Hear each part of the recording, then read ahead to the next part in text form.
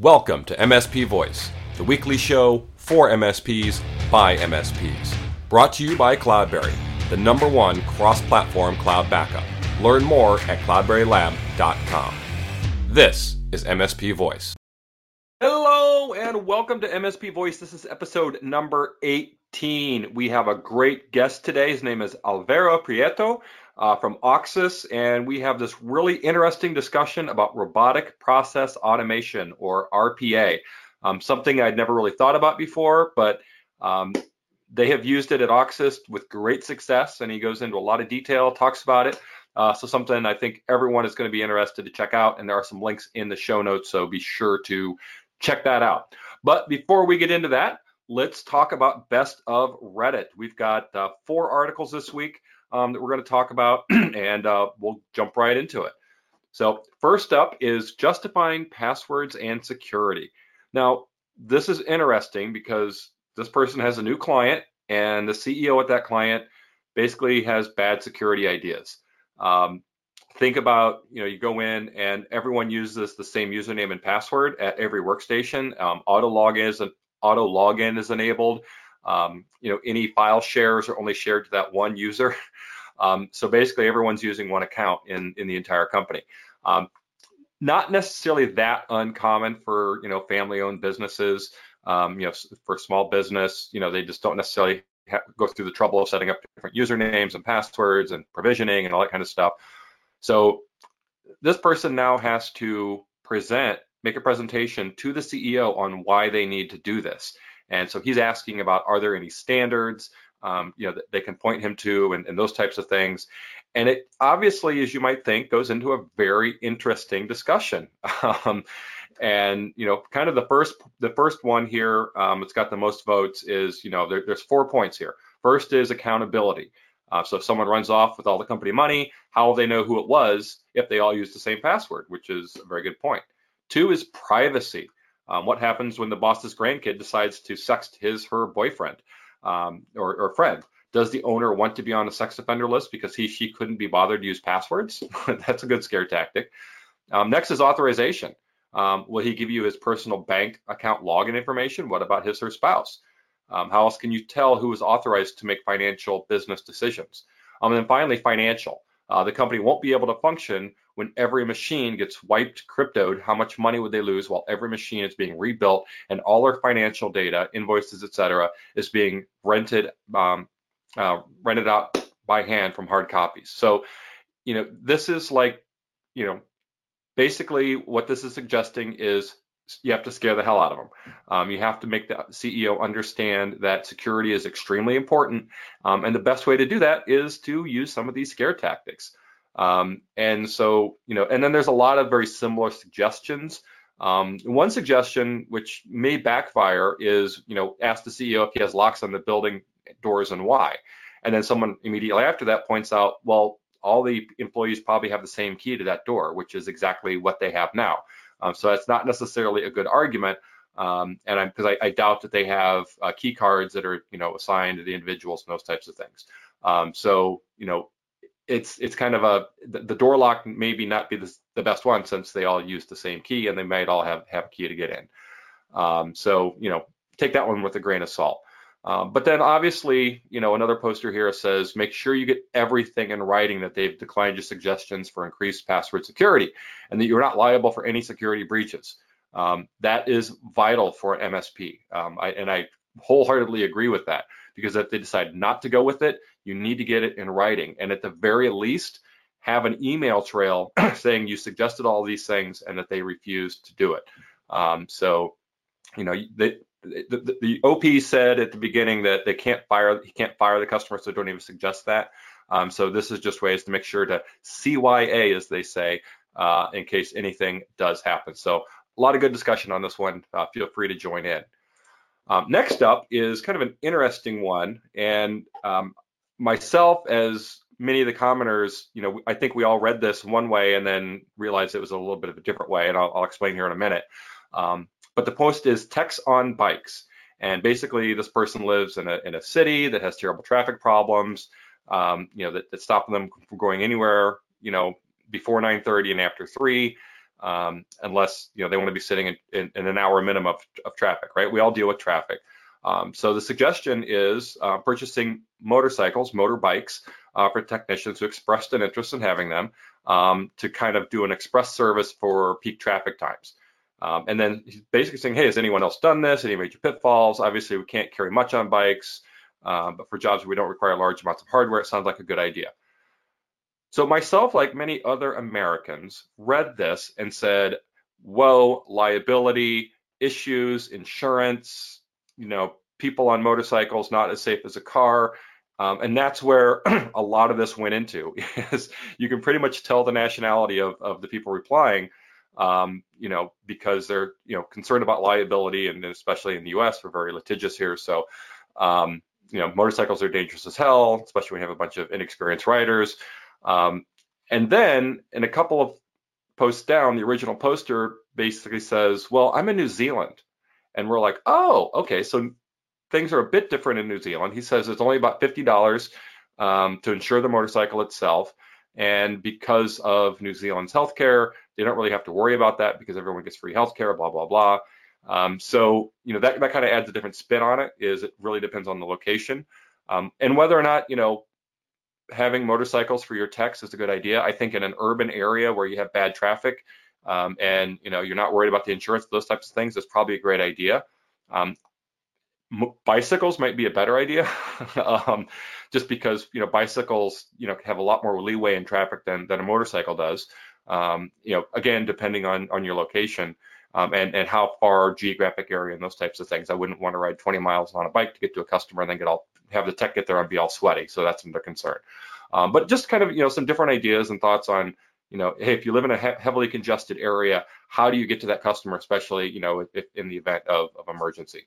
So interesting post, interesting questions, and again, it's New Zealand, not America, so things are a little bit different.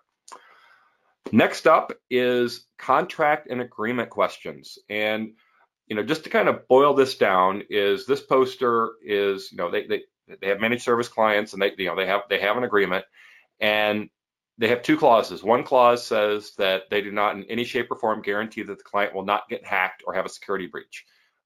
They can't guarantee that, obviously. So they provide services that are proactive and minimize their risk, and also reactive and security breach, but we not guarantee that they will not get hacked, which makes sense to me. And then they also talk about similar things in terms of backup. And in backup, they offer two plans, one where they verify the recoverability, one where they don't. But essentially, they also state that they can't guarantee that they will be able to get everything back. And if you're in IT, that there are no guarantees in IT. Sometimes just crazy stuff happens way outside of your control, and you can't put 100% guarantee on a lot of services. And so he goes on to say that 80% of the clients don't mind. They know their risk and they sign the SLA, but then they do get some that want us to remove those clauses and want us to take full responsibility in case of a breach or in case the backup is corrupt and not recoverable. And then he goes on, that they're not comfortable doing that. And then I don't necessarily would be either. For one, their insurance company says they have to have it, or their insurance goes way up. And there are clients out there that will take advantage of it and use it against us as much as they can. And then they don't feel comfortable taking such a risk. And I absolutely don't blame them. So he's asking, how do you feel about these types of client situations? Do you guarantee the service? So most people are saying, you say thank you and, good luck to you, to those types of customers that want that stuff removed. And, that's the short answer. But there's never 100% guarantee. You can't unplug the server and you can unplug the server and someone will find a break into the room if it sits in and they want it bad enough. So, there's just absolutely no 100% guarantee against any of this. And I think, we all kind of understand that. So they ask about backup, it's best effort. And, a lot of, people say under no circumstances should you ever take responsibility for a data breach. And again, what about backup systems? We make no guarantees that all mission critical data will be backed up. We can just guarantee disaster recovery, and that we can restore all company data that is managed by us to its state at any point in time as far back as 3 months prior. So that sounds pretty good, but again, it's not a guarantee that all data is backed up, just that what they have backed up can be recovered. And then, there's the final one kind of goes into some indemnification, limits on remedies and those types of things. So a good post in terms of, hey, do you want these clauses in there? I would say yes if you're an MSP.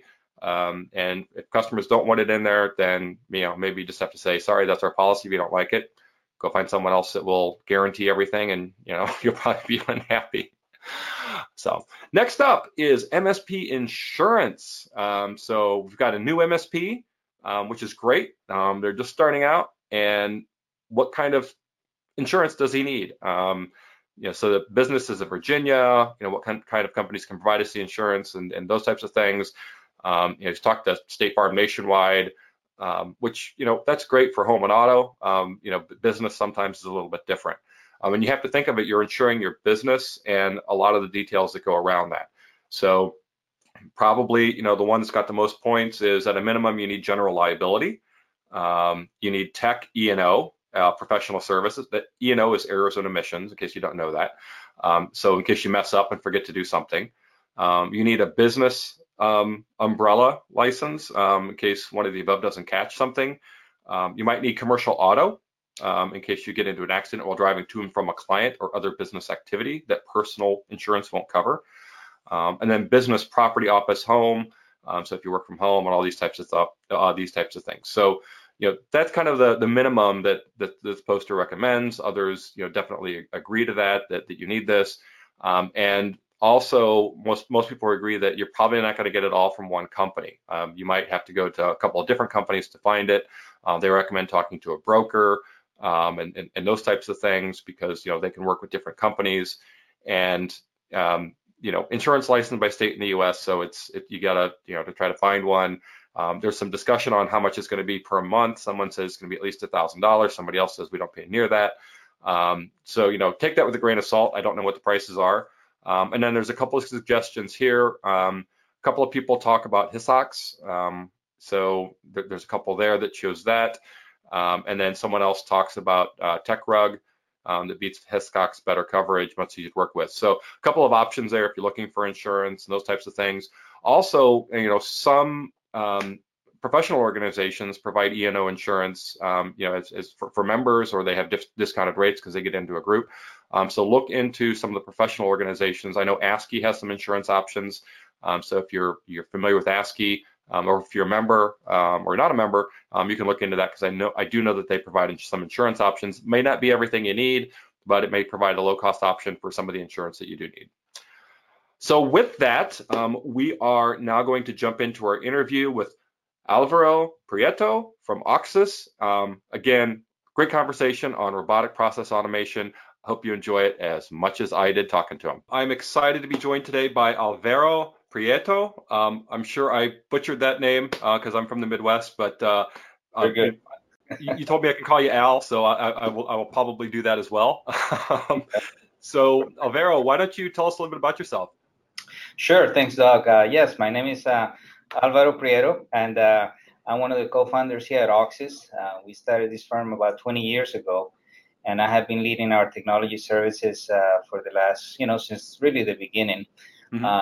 It's been a great career here, just offering a lot of different services, all the way from consulting to managed services to different customers here in the region and across the U.S. And pretty much most of my career has been here at Auxus. Prior to Auxus, I was at PepsiCo, where I was running IT for the Latin America division. And I found, running to my partner here today, Raul, who is the CEO here at Auxus. Okay. And he was in the finance side. I was in the IT side. And we both decided to kind of join forces and go offer our consulting services to mid-market companies. And here we are 20 years later, doing great, and really excited to have picked this career for us. Awesome. Yeah, it's so, a lot of times, a lot of the MSPs I talk to sometimes, it's like the tech guy starts it, doesn't necessarily understand much of the business side. So having a partner like Raul, where, he's more on the business side, you're on the tech side, it makes for a great partnership, I'm sure.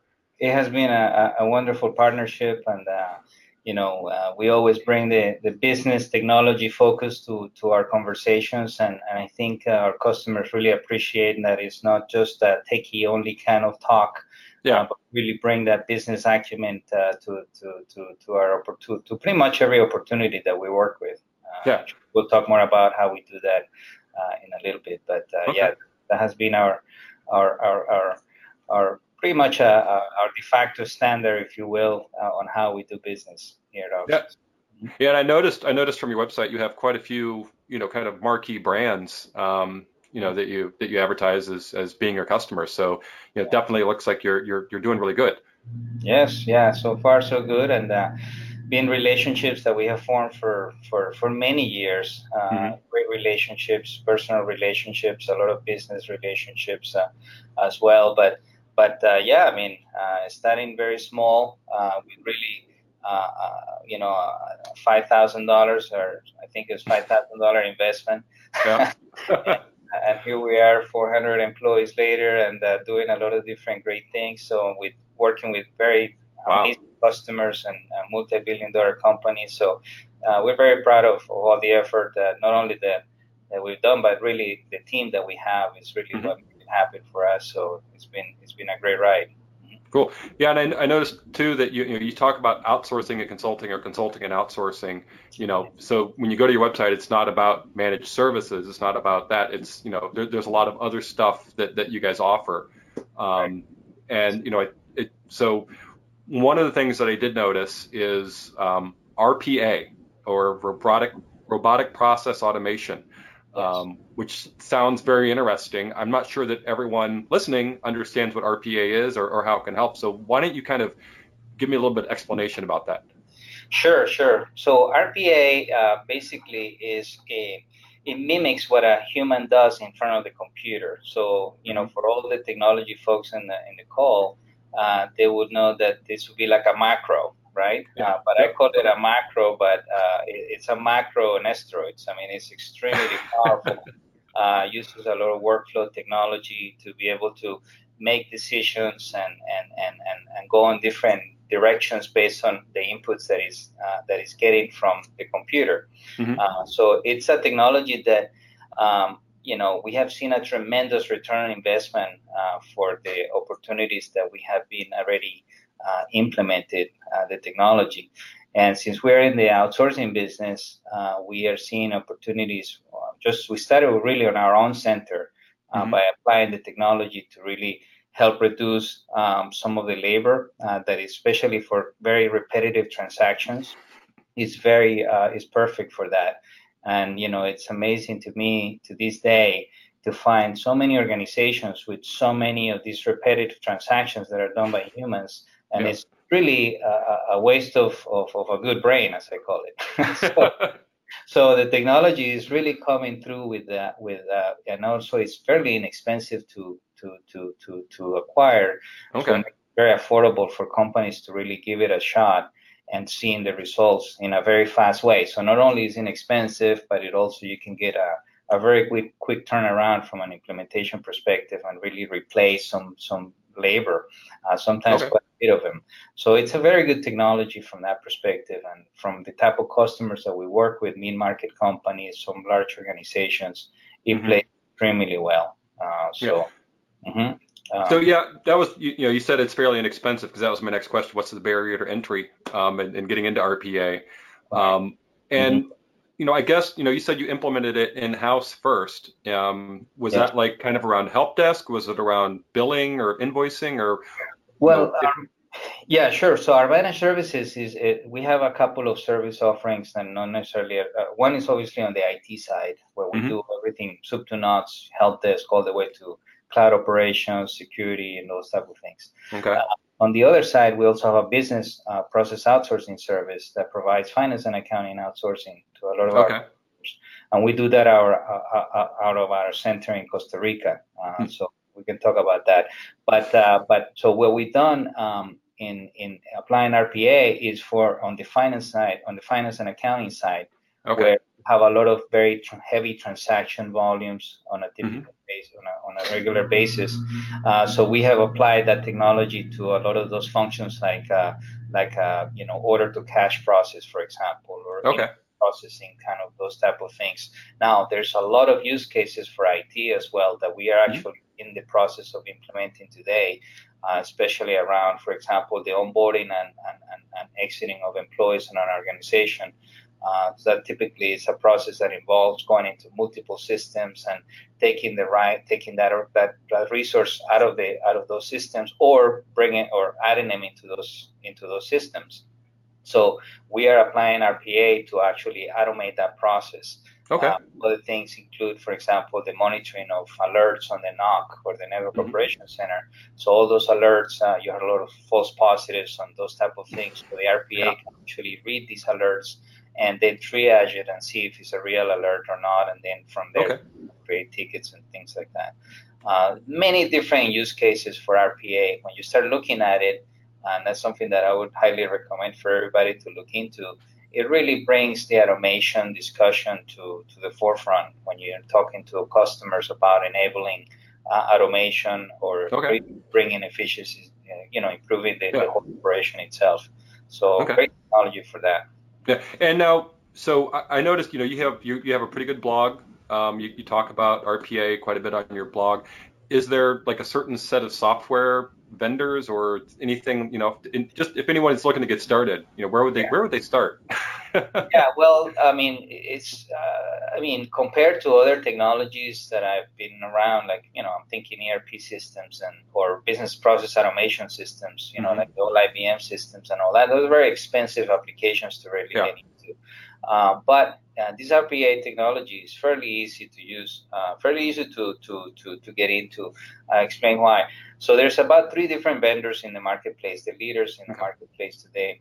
One is called Automation Anywhere. The other one is called Blue Prism, and the other one is called UiPath. So we have actually, here at Oxys, we have selected UiPath as a great, it's a tool that basically for less than $10,000 you can get into, at least acquire the technology.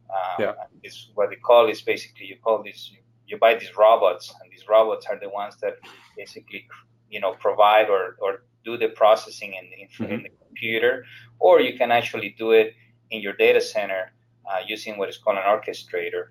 A little bit more expensive. That's kind of a it's basically you don't have to really push any buttons when you have your robots in the data center. When you have just a basic robot software that is installed in the PC that actually logs in and does all the execution of the different activities, that is fairly inexpensive to get. These robots are somewhere between $2,000 and $3,000, if I'm not mistaken. So you can get into it very quickly. A lot of material out there to really learn the technology, and it doesn't really. It requires some light programming, but you don't really need to be a developer. That's good. Technology, so it's more of a configuration type of thing.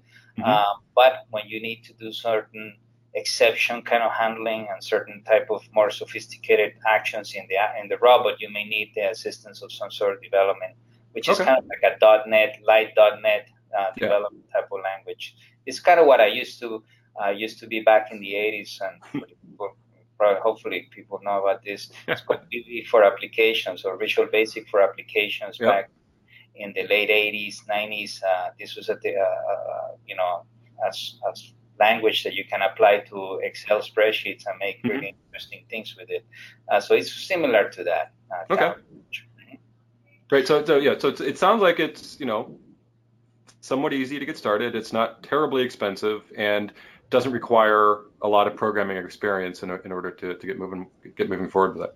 That's correct. Yeah, no, really. The key there is to be able to understand really business requirements, processes, which pretty much a good business analyst will understand, and really empower the business analyst sometimes to move into using the technology to automate those processes.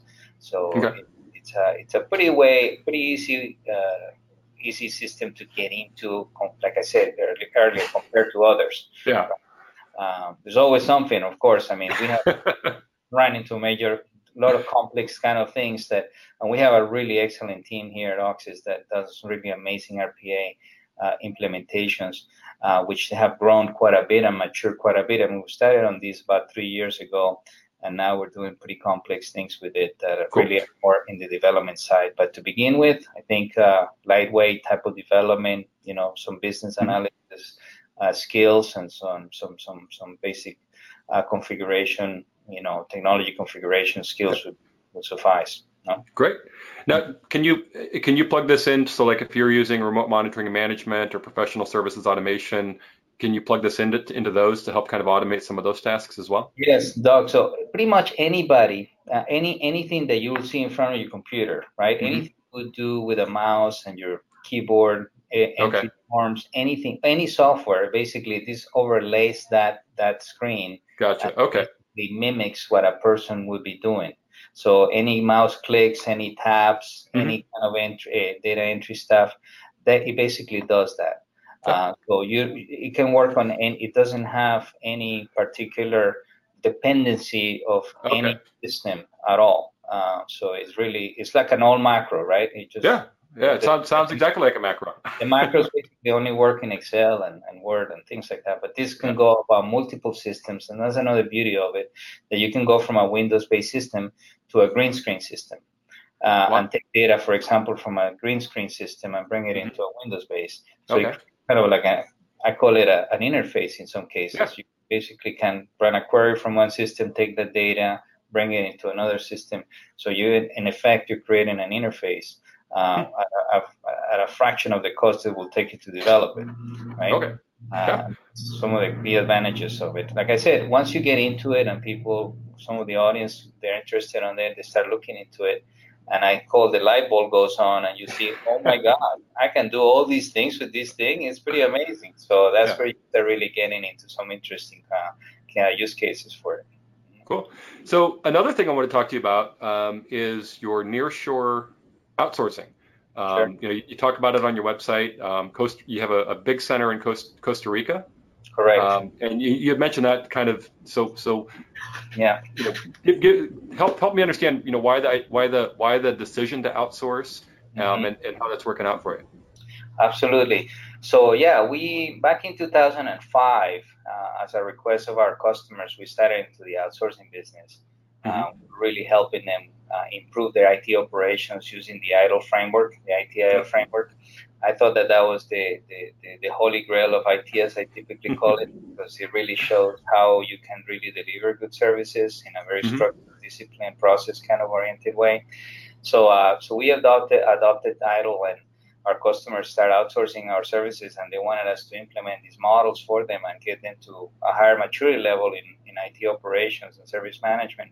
And late in the 2009 or so, one of our customers really wanted to leverage labor arbitrage savings. They wanted to really basically take the same team, but reduce their labor by doing it sometime offshore. But they didn't really want to go to India or those kind of far places. Yeah. And us being here in Fort Lauderdale and in South Florida in general, very close to Latin America, a lot of our companies really have a Latin background, Latin flavor. I'm from Colombia myself, and we travel all over Latin America all our lives. Found that Costa Rica being a great location for outsourcing. Actually, Costa Rica in the 40s abolished their army and took a lot of that money and invested into their own country for expanding the roads and bringing, attracting, foreign talent or foreign organizations.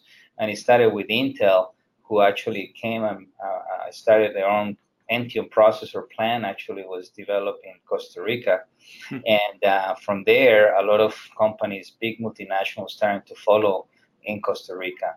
So also Costa Rica, you find the highest number of English-speaking people in Latin America.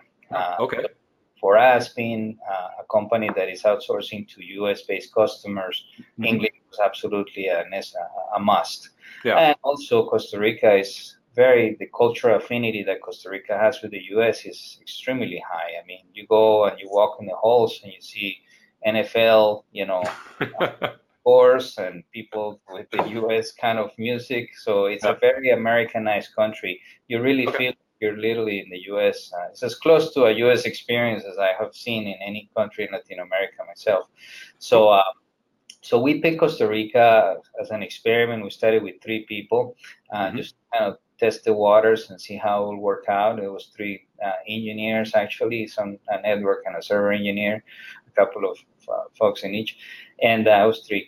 And, you know, if you fast forward that to today, we have close to 400 people there today. Wow.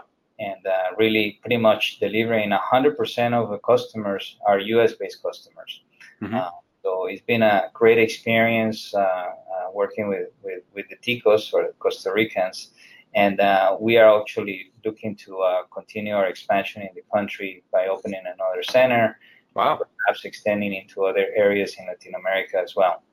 Yeah. And I know one of the things too, like Costa Rica, it's for the U.S., it's Central Time Zone. It is Central Time Zone. It's very short it's a close flight from Miami. It's a 2.5-hour flight. Yeah. So pretty much you can fly from New York directly into Costa Rica. There's multiple direct flights into San Jose.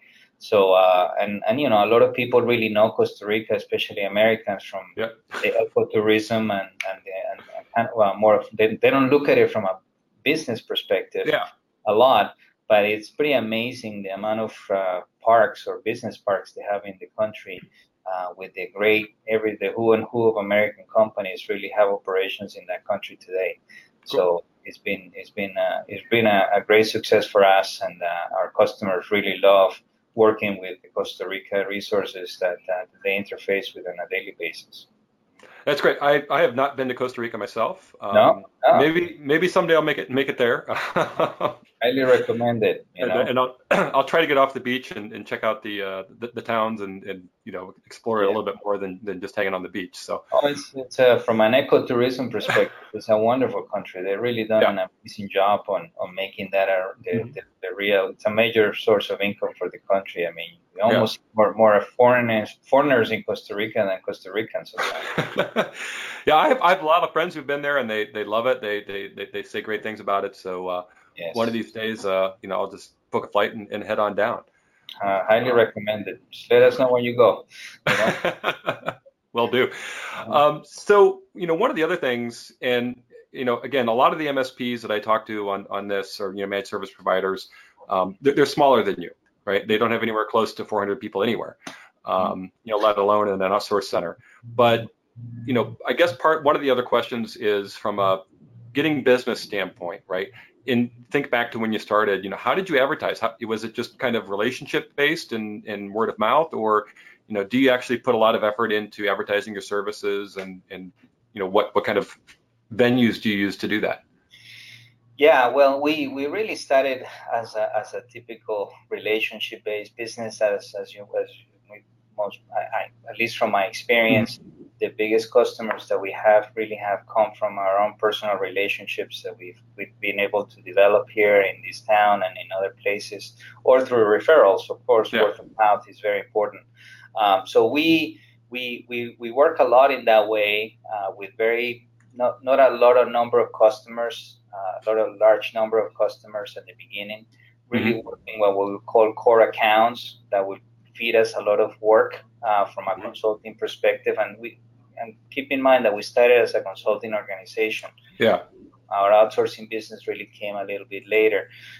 So we have been able to develop a lot of those relationships with our, you know, and that's been a very important thing for our business. We have customers that have been with us for 15 years, you know, or more, and we're still doing a lot of work for them. But, you know, we used to be proud of saying that we were the best kept secret in town, which not necessarily from a business growth perspective is not good.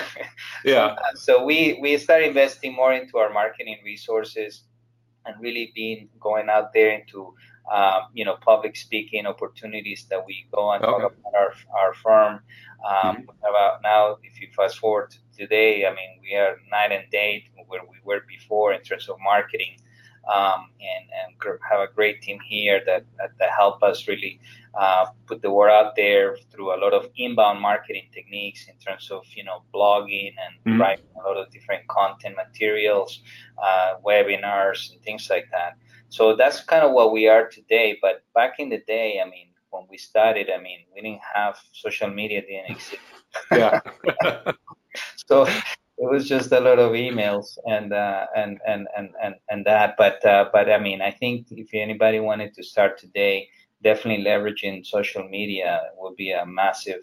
It's a great opportunity to really put yourself out there and be known for the type of things that you're passionate about and you truly believe on. So social media is obviously very important for us. Webinars, like I said, public speaking to me is one of the most effective ways that you can really get people to know you fairly quickly. And working with different groups here in the U.S. To go and have those kind of opportunities to speak. Right. Yeah. So what kind of venues do you typically get speaking opportunities at? Is it industry events, trade shows? I guess. Yeah. What's your industry events? I mean, like our firm is really half is let's say business related, the other half is really technology related. So from a business perspective, really any events that are CFO base, where we see a lot of, because we sell to C-level officers typically. Okay. So CFO type of events, the international outsourcing professionals, the AOP is okay. It's a venue we speak quite a bit on those events in the past, and lately I've been speaking on the mid-market enterprise summit. They have different venues across the country. Where we go and speak in front of a lot of CIOs about RPA, for example, or things that could be interesting, or the business of IT, as I call it, or the modern IT organization, some topics around those things. But yeah, those are the type of venues that we typically hang out.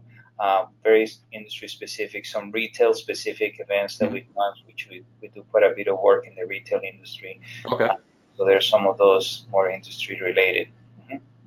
Yeah, that's great, because one of the things I always I kind of like is the more you can get yourself out there and get yourself exposure, the better it is. And like you said, being able to go out and do public speaking, being on social media, blogging, even if you're just a one-man shop or one-person shop, the more that you can kind of get your name out there and get yourself out there, the better. So.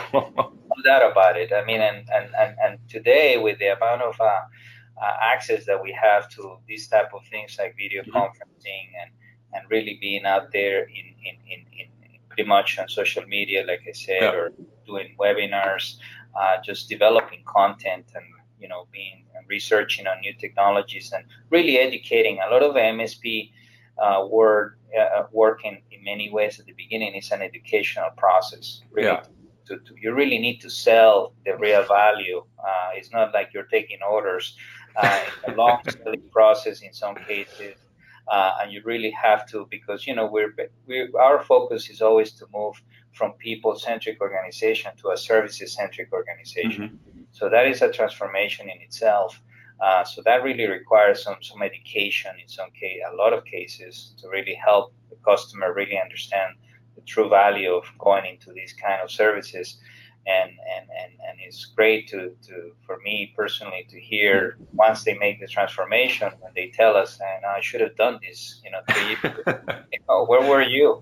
Yeah, I know. It's always hindsight's 20/20, right? Should have done this a long time ago. So speaking about technology, whether it's business related or consumer related, what technologies are you most excited about today? Whether it's like stuff on the horizon, stuff coming, what gets you excited? Well, I mean, we talked about it a little bit, which is RPA. I mean, I'm very excited about the technology. I mean, in all the years I've been around, I mean, it's almost 30 years now, it's one of these technologies that I have seen that it really delivers the value that it promises. Right? Okay. and it does it in a very cost-effective way, which is also very important. I mean, there's a lot of technologies out there, and CIOs, and I don't blame them, they're skeptical of adopting anything new because the cost of change is significant in some cases, right? They hire the price on the software, the technology, they hire the change, right? The bigger the change, and that typically end up costing quite a bit more money than they anticipated. Yeah. So in this technology, it's fairly non-intrusive, and it's easy, it's lightweight, and it's very powerful, right? When you start thinking about it. I think 60 Minutes actually did a section on this about automation. McKinsey, for example, believes that 53% of the U.S. workforce could be automated by 2025. I mean, it's a little crazy, but there are some big numbers out there that are really, showing that we are doing a lot of things fairly inefficient when it comes to back office processes. So I think technology, I'm very excited because there's, I think, and we're just on the early stages. Obviously, the next step on this is going to be machine learning and AI. Yeah. I think that these technologies, once you start really understanding the patterns of how a person really does their regular work, they will start programming almost themselves by learning those type of things. For example, the RPA has a learning module. So basically, it basically records everything that a person does in front of the computer. But it doesn't record is when you actually run into some sort of exception and doesn't know what to do with it. That's where you have to have somebody to go on and program it the right way, or configure it the right way. That is, but in the future, I can see a lot of these machine learning and AI is coming into RPA to really start automating what is called knowledge work, right? So I'm pretty excited. I think that's going to be a massive change from a technology. And the thing is that this technology is not necessarily an IT project; it's more of a business initiative, which I love when there's business. The business is driving this kind of decisions. Yeah. Coming with technology, kind of cool stuff to do. Other technologies that I think are interesting is mostly in the security space, and it's also related to AI and machine learning, which is these technologies that are, I mean, security is a massive issue for a lot of companies, and I think it's continue to grow and become more of a bigger issue for organizations that are not really doing much about it today. But there are some technologies out there that are really are using machine learning to understand pattern recognition, be able to stop different things from happening. Because when you actually manage a security operation, I mean, you're getting millions of events almost on a regular basis. It's mind-boggling the amount of events that you have to process, and this technology really helps on that type of things. Using technologies like Watson, right? IBM Watson. IBM is doing a great job with their Watson, and it's starting to get into very interesting applications for different industry segments, right? So I think using Watson in the security space is going to be a big deal in the future. So I've been looking at it and been kind of paying attention to it and see kind of how it develops. But more to us, on the RPA business, I think I'm very excited about AI. I mean, I was taught, artificial intelligence in college in the 80s with this Prolog, I think it was called, but nothing, it didn't go anywhere, right? And now it's really happening. So I think, those are kind of some of the key technologies that I'm keeping my eye on right now. Okay. What about any technology that has you worried? That has me worried? Well, I'm worried about the same, actually, because, talking about on some security folks here, the crooks are really getting into machine learning as well. So they are trying to outsmart some of the technologies that are trying to stop them, right? So I'm kind of, this same technology, if it's on the wrong hands, just like almost everything, pretty dangerous. And hackers, are pretty smart. I mean, I don't have to tell you all the crazy things that they're doing out there, and that you hear of how they penetrate in these impenetrable systems that they call, right?